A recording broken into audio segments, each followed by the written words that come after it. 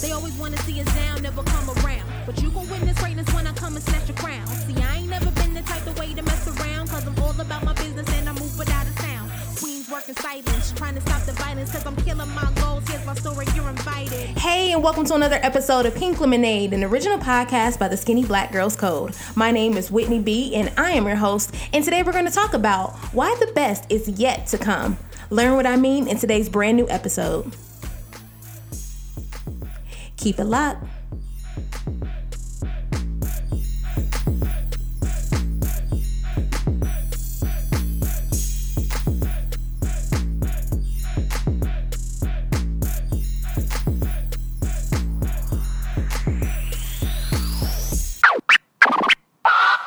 And if I don't get the things I am after, I'm gonna scream.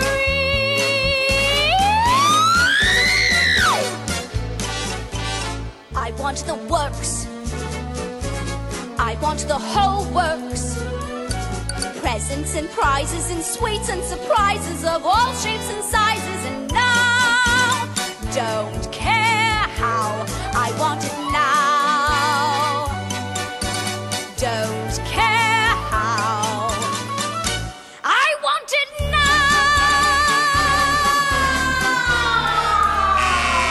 That nut. Hey everybody, and welcome to another episode of Pink Lemonade. Today is February 21st, 2018. And how many of y'all remember this scene from Willy Wonka and the Chocolate Factory? In case you've never seen the 1971 hit movie, it's about 5 kids who win a golden ticket that are inside of a chocolate bar. Now, shout out to Quaker Oats real fast because they had great product placement. Like, they literally brought the rights to the movie and they came up with their own chocolate bar. So, apologize, but that's just the marketer inside of me. So, anyway, they get to visit a chocolate factory by this crazy owner and his endless amount of Oompa Loompas. So, the owner takes them on this tour, which is pretty dangerous. And 4 out of the 5 kids, like, they show their character flaws throughout the movie, and they're ultimately not chosen to essentially inherit his factory, which was later given to Charlie, who was a poor kid, but he exemplified a lot of good traits. So in the clip that you just heard, the girl Veruca Salt, she showed her butt because she was this little rich girl. She had everything that she ever wanted, and she was really selfish and impatient. And so in the movie, she wanted a squirrel that she saw in a factory, no matter what the cost of the risk was. Now, the reason I thought about this clip was because I recently had a Veruca Salt moment. I've been working really hard the last few days, and I got up the other day like, damn, like something has got to give. Because when you grind, it can feel like eternity before you can see a return on all of your effort to make life the way that you envision it to be. Now, while I was caught in my feelings, I had to bring myself back to reality, because when we give into negative thoughts, that takes away from our personal freedom. How? Because we get just so caught up in what we don't have that we forget about the beauty of the things that are in front of us that can help us get to that place of where we want to be. So last year in 2017, I wrote a book called The Skinny Black Girls Guide to Freedom. And there was a chapter, the last chapter of the book, and it's called Yet. And I had to pick that back up and remind myself how I need to handle those feelings of not being content of where I am. Now, the first person, the chapter really was inspired by a person that I met. And this was the first person that I pretty much considered a friend when I lived in Cincinnati back in 2013. Her name is Adrienne, and you guys have probably heard me mention her in a podcast before, but Adrienne and I had so much in common. We were both born and raised in Columbus, Ohio. We both loved trap music, both millennials, both, young Black female professionals just trying to navigate our way through our careers in Cincinnati. So we became acquainted when we mutually worked for a nonprofit. And when I was a newbie to the organization, Adrienne, she had already established herself, well-respected, highly visible asset in the company. She already had her master's degree because she went through a criminal justice program. She had a strong track record at work. And I mean, she was just the bomb, like on top of her game. And, anyone who talked to her would say that she was efficient, dedicated, loyal. But the one thing that people didn't know that she felt was being stagnant. She loved doing the work that she did, and she loved serving the people that she served. But there was something inside of her to do something else and to go outside of her comfort zone. But unfortunately, she had those feelings of being stuck. Now, every day I would stop by her desk just to chat, girl talk about things happening at work. And a lot of times we would talk about our dreams. So When I used to sit with her, I used to notice this yellow sticky note. On the note, there was a word that said yet. So out of curiosity, I would ask Adrian what the word meant to her, and she explained that yet was her reminder that the best was yet to come and that she was patient and waiting for the next good moments in her life. So within just a couple of months of meeting Adrian, her yet had came true. She packed up her life in Cincinnati and she moved to Florida, which is something that was foreign. She had never lived outside of the state, and she wanted to pursue this legal career within the government sector. Now, when she had cleared out her desk, she gave me that sticky note, and she suggested that one day that word would have value to me too. And, I always sing praises for Adrian because she was one of the biggest cheerleaders in my life. And she always kept me motivated and positive while encouraging me to follow my dreams outside of my 9-to-5 at the time. I missed her. I still do miss her because, we had a wonderful relationship. But what I valued the most about her was her unyielding belief that my yet would soon be able to come true. And to this day, I still have that sticky note, and I want you to understand that, you can also have that belief in you too. Your yet lives beyond your wildest imagination. So if you look at the definition of yet, it has 3 different meanings. The definition that I would like to focus on for this podcast is what I believe is most important for maintaining personal freedom and to give you that mindset that, later on your yet is coming. So Merriam-Webster's dictionary says yet is meaning, but at the same time, but nevertheless. Yet is critical to the success of how you continue to find peace and confidence and freedom. So, let's take a statement, for example. So you might say, I may not be perfect, yet I have found deliverance from my past and hope in what the future brings through personal freedom. That word can be such a powerful connector of your right now and what you desire to have in the future.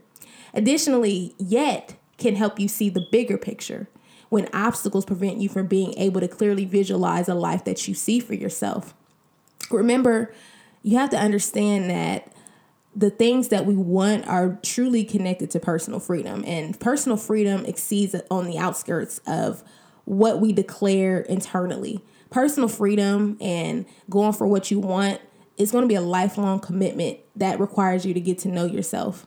It's easy to desire the satisfaction of being detached from issues that have cast a shadow over your abilities to become your best self. Once you identify what freedom means to you, the journey to attain your goals, it becomes more than just a journey. It becomes a mission.